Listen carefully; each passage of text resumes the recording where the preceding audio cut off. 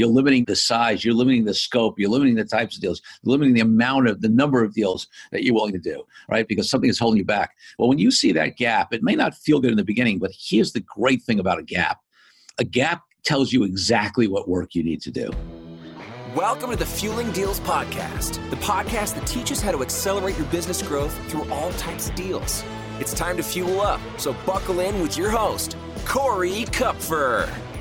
There are only two ways to grow your business: organically through sales and marketing and providing great products and services, and inorganically through deals. Too many companies focus only on the first way, organic growth. Welcome to the podcast, which will help accelerate your business growth inorganically. My guests are a huge variety of deal makers and experts on all types of deals who have personal experience that can help you grow, get clear, learn best practices, and avoid mistakes. We discuss everything from large, complex mergers and acquisitions to smaller deals that you can do even without significant capital. And on this solo cast, I'm going to be talking about what it is to be a deal maker. Why are some people deal makers and other people aren't? And there's a lot of misconceptions out there, and I think people exclude themselves from doing deals because they don't consider themselves deal makers, and they have a misperception about who is a deal maker. It's somewhat similar to, I talk often on the podcast about how, in fact, on the intro that I just read and I do on every show, we talk about, doing everything from large, complex mergers and acquisitions to smaller deals that you can do even without significant capital. And I've talked in some of the early episodes about the myths around even who can do deals from a company point of view, right? This misconception that you need to be a big company, you need to be have a significant capital, and the fact that there are so many different deals. And if you've listened to the episodes to date, you've seen so many examples of different types of deals. Well, there's also misconceptions about the entrepreneur, the business owner, the executive on the fact that, well, I'm not a deal maker. So let's talk about who's a deal maker. And it's not, I'll tell you what it's not first. It's not, one of those salesy, wheeler dealer, type people who are always out, selling some new scheme or some new deal, et cetera. In fact, I think especially in this day and age when authenticity and, which everybody knows who's listening to this is a big value of mine, and transparency, and coming from the right place and having a positive social impact, and not just trying to figure out some deal where you can make the most money. We're in a time where that evolution is happening, and where people, whether it's the younger generation, whether it's through social media and other things that give exposure and light to things, that even if you are that kind of deal maker and maybe you could get away with it in the past, it still wasn't the way to go. You can't do it anymore. So what is the new definition of deal maker? And are you potentially excluding yourself because you don't match up to what some sort of old or antiquated or truly not effective view of a deal maker is? Well, for me, it's somebody that is just willing to learn, right? I mean, you may easily jump to, hey, you got to be a risk taker to be a deal maker. Well, you know what? It depends on what kind of deal you're doing. Yes, of course, there's risk in every deal.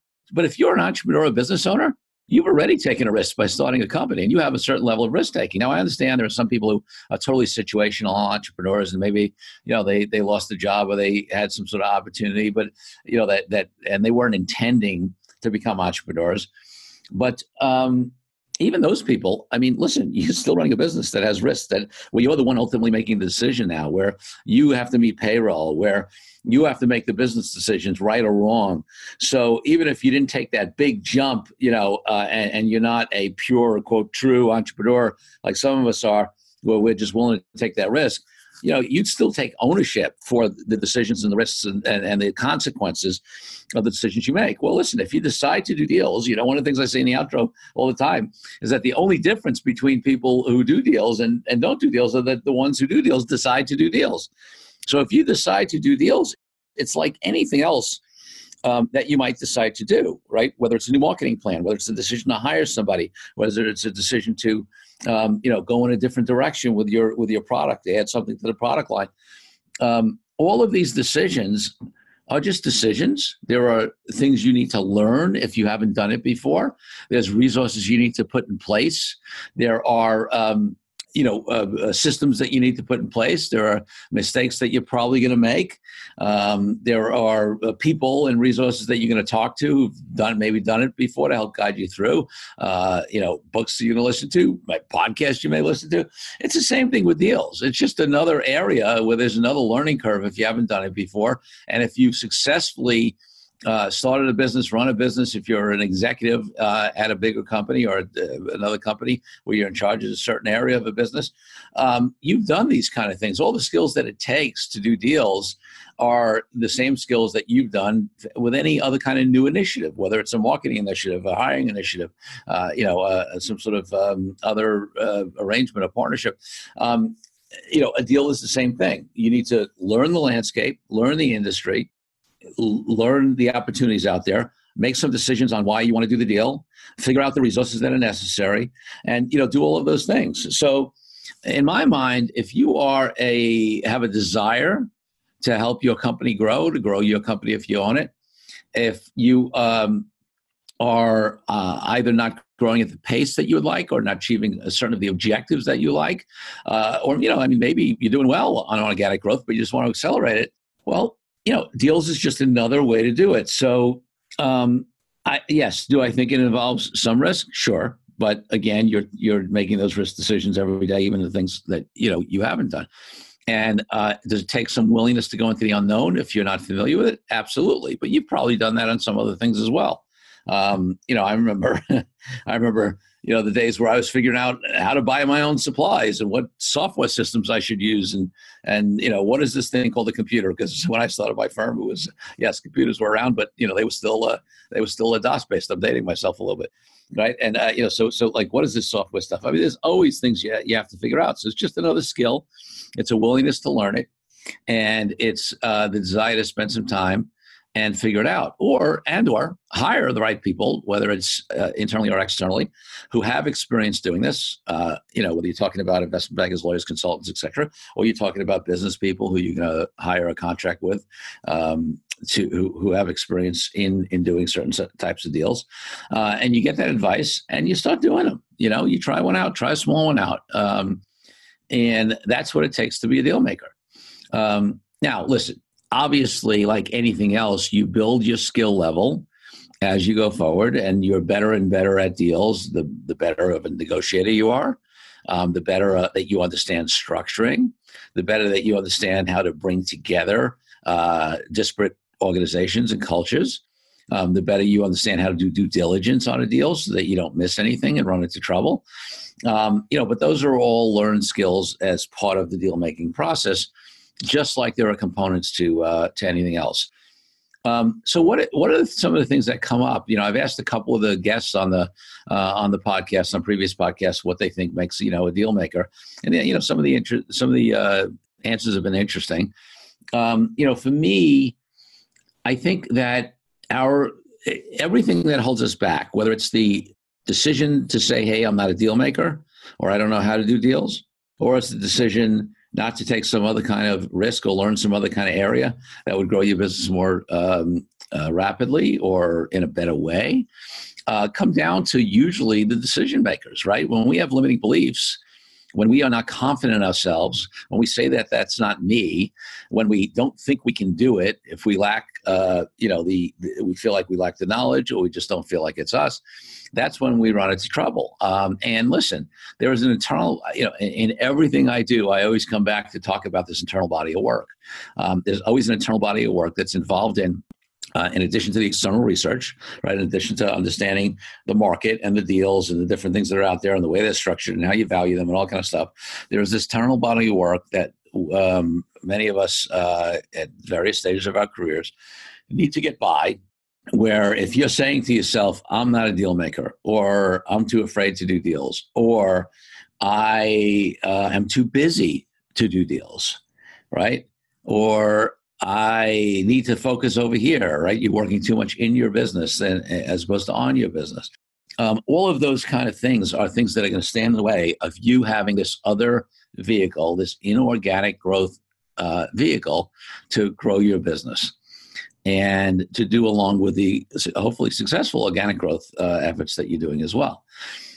So look at what is coming up for you internally. Look at, is there a fear there? Is there a lack of confidence there? Is there a sense that that's not, who you are? Is there a misperception, again, of the types of deals that you can do? Maybe you're not going to do a big merger and acquisition, but is there a joint venture, a licensing opportunity? Is there a key partner that you can do more with, to sign a joint marketing agreement or something like that? If you feel yourself limiting and not looking at those things, look inside and try to figure out what is coming up for you that is having you not do this. And here's the thing about it, with any of this internal work that I always encourage people to do, it does get scary. It can even be depressing sometimes, right? Because you can come up against the things that are holding you back. And and what it does is it shows you the gap. And the interesting part for me is that some people hate when they see the gap. And listen, there have been times when I've seen the gap and I have not liked it. I mean, this is highest and best use exercise that I talk about a lot of the times. I'm not going to get into it here. Maybe I'll talk about another show. But when I first did that and saw this percentage of time that I was spending in my highest and best use area and how low it was, seeing that gap made me sick. But what it also did, and what seeing the gap will do for you when you do that internal work, in trying to figure out why you don't see yourself as a deal maker. Or, by the way, it could be that you have done deals, but you don't see yourself as doing bigger deals, right? You're limiting the size, you're limiting the scope, you're limiting the types of deals, limiting the number of deals that you're willing to do, right? Because something is holding you back. Well, when you see that gap, it may not feel good in the beginning, but here's the great thing about a gap. A gap tells you exactly what work you need to do. If you have a desire and that desire is not yet achieved, then you look at where you are, you look at where you'd like to be, and you see the gap. That is a beautiful thing in my mind, because if you reframe it from any kind of failure or feeling bad about yourself or saying, you see, I'm not successful at deals or whatever the gap may be that you look at, then what happens is you say, oh, that's great. Listen, I'm here. I want to be there. I think maybe some of these kind of deals would help me get there. And you know what? I've got some fear in this area, or I just don't feel like my negotiating skills are up to snuff. So I think I'm going to get taken advantage of. So that's what I'm worried about. Well, you know what? If that's the case, well, now you can go out and get some negotiating training. Come to one of my authentic negotiating, trainings, or ask me to come in or do someone else's work. I'm not trying to make a pitch here. My point is that, it'll show you the gap.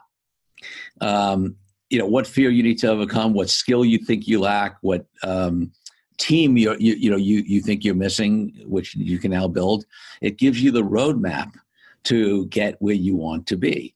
So look at why you are not doing deals. Look at why you think you're not a deal maker. Look at what you're worried about. Look at what you're afraid about. Look at what skills you don't think you have in place. Look at what limiting beliefs about yourself or your team. Maybe you look and your biggest hesitation is the fact that you don't think you have the right people in place, so you can be overwhelmed.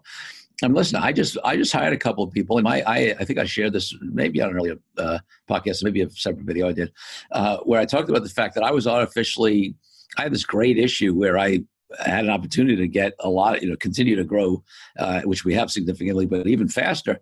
And my limiting belief, my worry, which is subconscious at first, and then I identified it, was that we didn't have the team in place, the capacity in place. And if I was out there more and I got even more business, that we wouldn't be able to handle it and service our clients at the level in the law firm, this was specifically my law firm, that I was committed to.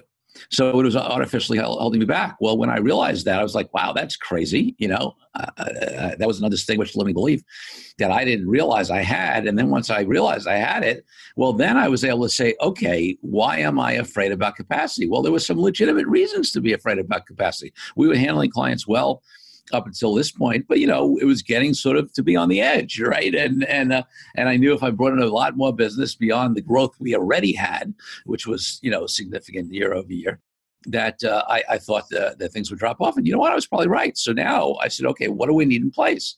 Hired another senior attorney, very senior attorney, and hired another admin person.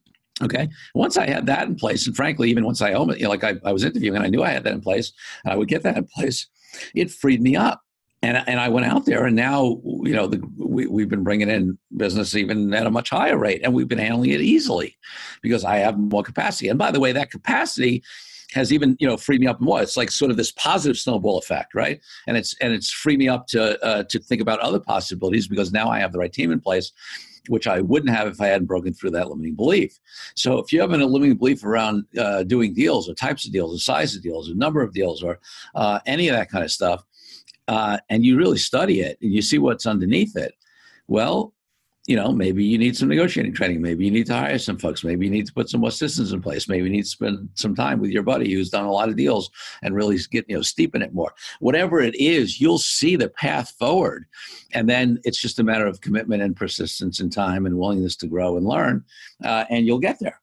So that's, my encouragement here. Don't, to some extent, people are self-selected who listen to this podcast because it is a deals podcast, but I'm hoping, and I do know because I've gotten comments, people have reached out to me for support. It's amazing what's happened with the podcast, where there are a lot of people who, there are a lot of deal makers who like the podcast because they get different perspectives and they, hear what's going on in the industry and the various industries and that kind of stuff.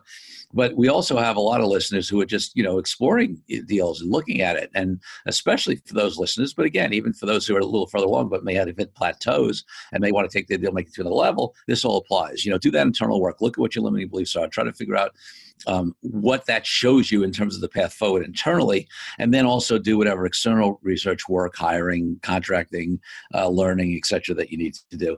And what will open up for you is just a huge, set of other options. And again, this is, while you're doing your organic growth things, but now the whole world's going to open up to say, hey, maybe I can do that licensing deal. Maybe I can do that affiliate deal online. Maybe there is a small acquisition, a little tuck-in that I can do. Maybe it really makes sense for me to actually, merge my firm with some other big company. Or maybe there's a strategic alliance that I've been overlooking because I had a limiting belief that company wouldn't do business with me. Well, let's break through that. I mean, I have amazing examples of companies, tiny companies that have gotten deals with bigger companies, or real strategic deals. I mean, it happens all the time. It's just a matter of, what stands in the way mostly is any limiting beliefs we have. So I'm encouraging everybody to work to break through those.